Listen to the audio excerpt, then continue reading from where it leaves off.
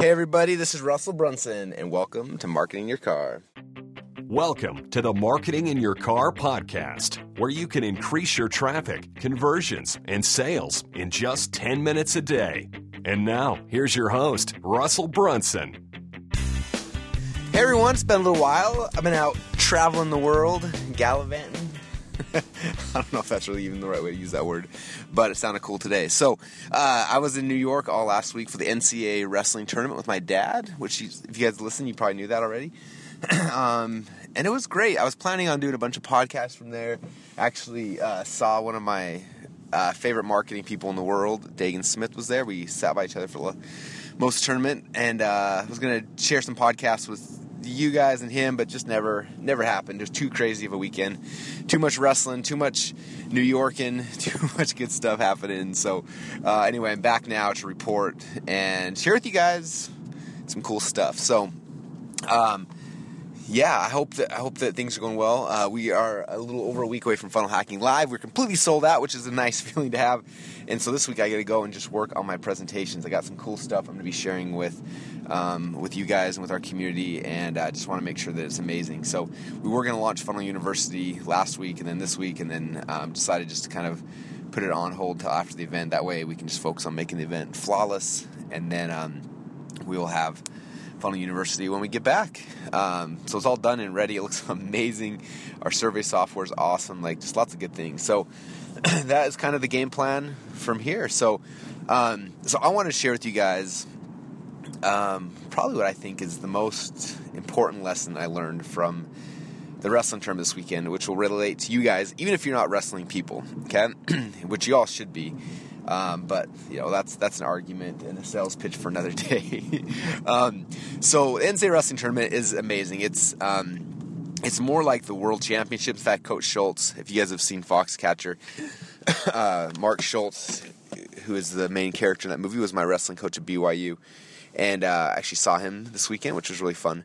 But one thing that he said is that the NCAA wrestling tournament, because this style of wrestling is only done in America, he says pretty much like the Olympics, the World Championships, which it is. So it's kind of a big deal. It's like the Super Bowl for our style of wrestling, which is cool. And so the best athletes from all the conferences around the country all come to this tournament, and it's a big deal.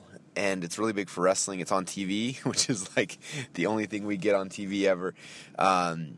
So that's pretty cool, but it's just awesome. So it was in Madison Square Garden, and the entire stadium is just filled with wrestling fans, which is cool. And then we had tickets we bought that were on the 12th row, and it was right in the middle of the Iowa Hawkeye fans. Which, if you know anything about wrestling, the Iowa Hawkeyes have had a dynasty for the last 3 decades or so. Dan Gable was their coach and built this huge thing, and so their fans are kind of insane. So we were stuck right in the middle of all these Hawkeye fans who were just going nuts the whole time, which made it really fun too. But what I want to share with you guys is just at the NCAA wrestling tournament, for whatever reason, is there are tons and tons of upsets, which are the fun ones, right? You get to see on the big monitor up top, hey, the number 14th seed's wrestling the number 1 seed, and somehow this dude wins, right? How does the 14th seed, who's got 20-10 record, come in against an undefeated guy and beat him, right? How do these things happen? And I was thinking about that, and I was talking to Dagan a lot about it. And one part of it is interesting, is belief. It's just weird. If you believe you can win, you can win. But it's all mental. It's all this belief. Do you believe you can actually do it, right? We watched this one guy. He was undefeated, hadn't lost the entire season. He only lost once the entire season. And he lost to this guy who wasn't that good, wasn't ranked that high. And they met in the semifinals, and I was watching that, and I was like, I think this guy has got a shot at winning. The underdog. The only reason why is on paper, this guy should not even be close to the number 1 seed, right? It's not even close. But because he had beat him earlier in the year, which was kind of a fluke, he had this belief that, wow, I can beat him. And because he had a belief he could do it, he went out there, and sure enough, he almost beat. He lost, but it was crazy close. I have had matches in my career where I on paper should have lost to people, but because I thought I could win, I had this belief, like, for whatever reason, like, that guy looks weird, he's whatever. I had this belief that I just knew I could win. I was able to win. It was weird. I remember this one time I was wrestling. There's this guy in my freestyle Greco club who I beat all the time, and didn't have much respect for him as a wrestler. He wasn't that good, right? And one day I'm at this tournament, and I'm wrestling this other kid from some other state, and the kid was good. Like, we're having a close match, and I was actually losing going into the third period. And my freestyle Greco coach, I guess it's not periods in freestyle Greco, sorry, it's been a while, but during one of the injury breaks or injury time or something, my coach came out and kind of tell me some stuff. He's like, hey, you need to work on your level change or whatever. And then he's like, by the way, he's like, Matt beat this kid by 8 last match. And instantly, someone's like, Matt beat him by 8? Like, in my head, all of a sudden, this kid in my head was no good, and I had perfect belief that I could beat him. In the last minute and a half, whatever it was, I came out there and I tech falled him. Because all of a sudden and it was the same match. I was struggling this whole match, and suddenly my belief switch in my head changed to, this kid should be really easy for me, and then he was. Like, there's this weird thing about belief. Like, it beats all odds. Like, if you believe you can win, you can win. I remember last year in NCAA tournaments, there was a kid, he was number 14th seed, and he became a national champ. And I posted on my Facebook wall, and I forgot about it till yesterday, because yesterday popped up saying, last year, here's a memory that you posted. And the thing, I posted a picture of the kid, and then and they're interviewing him at the end, and they said, you were the 14th seed. How in the world did you come here and win this? And he said, when I got here, I looked at the brackets, and I looked at all those people, and I said, this is who I have to beat to be a national champ. And so I came and beat him. And it was just pure belief. Anyway, so I thought that was important for all of you guys, because it's not skill, it's not talent, it's not records, it's not anything, it's belief. And that same thing is true in your business. Like, I think the reason why I win a lot of times is I just have such belief that what we're doing is going to change the world, that it just does, right? And so my first question for you is, like, how much belief do you have? Do you have enough belief that you can win, right? So that's question number one. The second thing I want to bring up, and this is the second half of the equation, is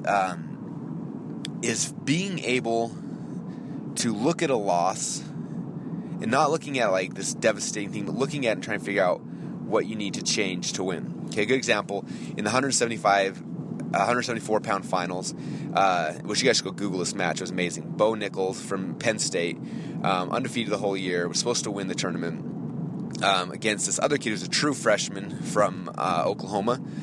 And this true freshman had lost to Bo Nichols 3 times during the year. In fact, in the Big Tens, he got pinned by him.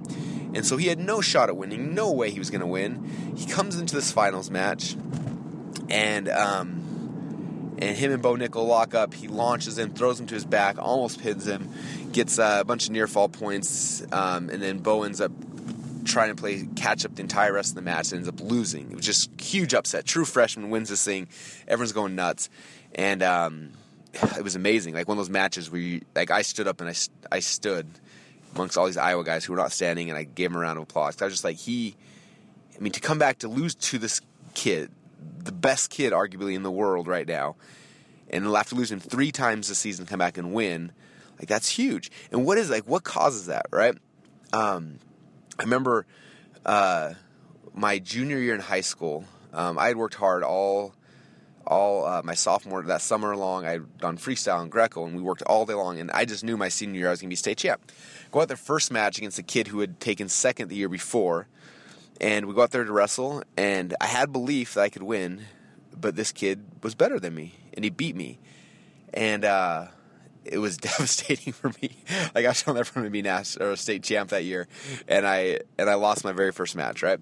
And my dad had recorded the match, and then after the match, my dad rewinded, was watching it, and then my next match happened, and he started recording, and he actually recorded over the first match, except for about 13 seconds. So we had 13 seconds of footage from this match against this guy named Nick Fresquez. And And so my dad, every day for the next 4 months, watched that 13 seconds of film to see what he was doing and how it was working. And he would do these little funky moves on me. And so we would go, and my dad would watch this match all weekend long. We'd go to practice next week, and we'd drill it. And then we'd come back, and he just kept, I remember my dad watching this little clip over and over and over again, because it's all we had. It's all we had to pick apart what he had done to beat me. And we focused on it all season long, and I actually wrestled this kid in the state finals. And in the state finals, not only did he was not able to do that move on me, but that's actually the move I used against him to win the state championship, which was kind of a cool turn of events. But what it was all about is I lost. After I lost, I looked at why I lost, and we made adjustments. Okay, and this is the key. This is why wrestling was such a big, important thing for me. There's some people that are just amazing wrestlers, right? They come in and they just win all the time, right? I was never that guy. So I would usually go into a tournament, or I'd go into a season or whatever. I'd wrestle somebody, and I could beat most people, but against the best people, I would lose. So I would lose, and I would like, wow, why did I lose? Well, I lost because my elbows were out. I lost because I was overextended. I lost because I took a bad shot. I lost because of this. And we looked at the reasons why we lost, and then we went back to the room, and we practiced, and we made adjustments, and we took away those things that they had the last time to beat me, and they came back, and I wrestled again. Sometimes I lose to them the second time, it would be closer, and I look at, okay, why did I lose this time? We make those adjustments, make those tweaks, make those changes, and come back, and eventually we would win. Okay? And that's the kind of wrestler I was not, again, an amazing athlete, but I was amazing at looking at why I lost, making adjustments, and come back the second time stronger and harder. And it's what happened in this finals match. And this guy had beaten him 3 times during the year. In fact, he'd pinned him 2 weeks earlier. And he looked at that. What mistakes did I make? What adjustments did I need to make? And he came back and was able to beat him in the national finals. Okay? And so this is the second lesson. I see this all the time in our business. In fact, I would say with our inner circle members, this is where I spend the majority of my time, is they go and they create a sales funnel, they create a sales letter, they create all these things, and they go out there and they launch it, and it doesn't work. And then they're devastated, like emotionally, like I can't even handle this. I lost, like this thing I spent all this time and effort on didn't work. And they're shattered. And I get it, but because they haven't had, most people don't have a chance to go through wrestling or sports like that where you get beat on, and you don't have an opportunity to go and just quit, right? You get beat on, and you have to go look at the film and figure out why did you get beat on, and then you make the tweaks and the changes. The same thing's true for us in marketing. We put out a campaign, and we launch it, and 90% of the time, it doesn't produce the way I want it to at first. Okay, we get beat. And so I have to come back and I have to make adjustments, okay? And I look at the numbers across the whole thing. Like, how much did we spend on ads? Like, was that high? Was that low? Like, was it good? How many people opted in on the landing page? Was that high? Was that low? Was it good? How many people bought off the sales video or the sales letter or the webinar? And we look at every single piece in this process, just like I would in a wrestling match. Okay, and we break it apart. We figure out, like, what was I doing wrong? Were my elbows out? Was I overextended? Was I shooting far? Was my headline not captivating? Are people not opting in? Are people not buying? Are people not showing up to the webinar? I'm looking at all the things that went wrong in this process, and I'm making little tiny adjustments. Okay, I'm not going and reinventing the wheel from the ground up, saying, "Oh, this sucks," and throw it away and restart. That's not how it works. It all comes off of tiny little adjustments. So initially, when we create our first sales funnel, we're trying to make the best possible thing we got. Okay, and then we launch it. People are always asking me, "Can you critique this before I launch it?" I'm like, no, I'm not going to critique it before you launch it. Go launch it. We have no idea what's going to happen until you're put in a competition, until you see how you react to the real world and see how people react to you. Okay? And I think it drives a lot of my inner circle members crazy sometimes. I'm like, no, I'm not going to critique this till we drive some traffic. I don't want to screw things up. It could be perfect and it could be far off, but we need to let traffic tell us. Okay, I don't want people telling us their opinions who are coming and looking at it like, "Oh, this is my opinion, you should tweak this." Like, no, let people vote with their credit card. The only thing that matters is people voting with their credit card. If they're willing to pull their credit card out and give you those digits, then you're right. Like, that's how you win this match. That's how you win this game. Okay, and so I never give people critiques ahead of time. I'd have them launch it. We drive traffic.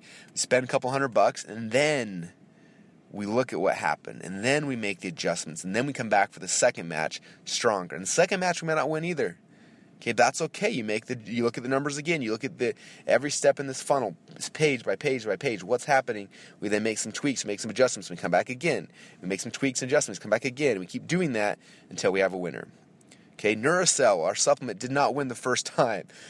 In fact, if you look at the numbers, it lost the dual meet. It lost It lost the tournament. It lost it lost the conference. It lost the semis. But then in the end of it, when it mattered, I think it was Nurse like the 7th or 8th variation of it. That's the one that took off and blew up and won. Right. Same thing with ClickFunnels. When we launched that, it wasn't the first or the second or the third. It was like the 5th or 6th or 7th variation that won. Okay, and so you guys got to think about that. It's not throwing out the whole thing. It's looking at what's happening, looking at the process and making those tweaks and adjusting until you're right. That's how you win in wrestling. That's how you win in business. So there you go, guys. There's two big things I hope will help you from my weekend. Number 1 is belief, and number 2 is getting out there, having the match, and making the adjustments you need to make to win. And if you do those 2 things in your business, just like in wrestling, just like in anything, that's how you win. All right, guys, I'm at the office. I'm sitting in the parking lot for like 5 minutes because I was so excited about sharing this stuff with you guys. But now I got to get back in the game. I got a big match today. Got a lot of work to do. So appreciate you guys. Have an amazing day, and I will talk to you guys all again soon. Hey everyone, this is Russell Brunson again. I want to thank you for listening to Marketing Your Car, and I want to make sure that you're plugging into everything that we're doing on a daily basis. And so make sure that every morning you're plugging into the Marketing Your Car training. If you go to marketinginyourcar.com, you can join the email list and make sure you get email notifications when new episodes come out. And you can also get links to all the transcripts of every single show we've done in the past. But then every night, well, not every night, but most every night, I also do a Periscope show called the Marketing Quickie Show. And it's really fun. You can go to Periscope and search my name, Russell Brunson, and subscribe. And every single night you'll get a notification. It'll kind of chirp on your phone, and you'll have me jump on there and give you kind of the end of the day thoughts and ideas and marketing strategies we've been playing with during the day.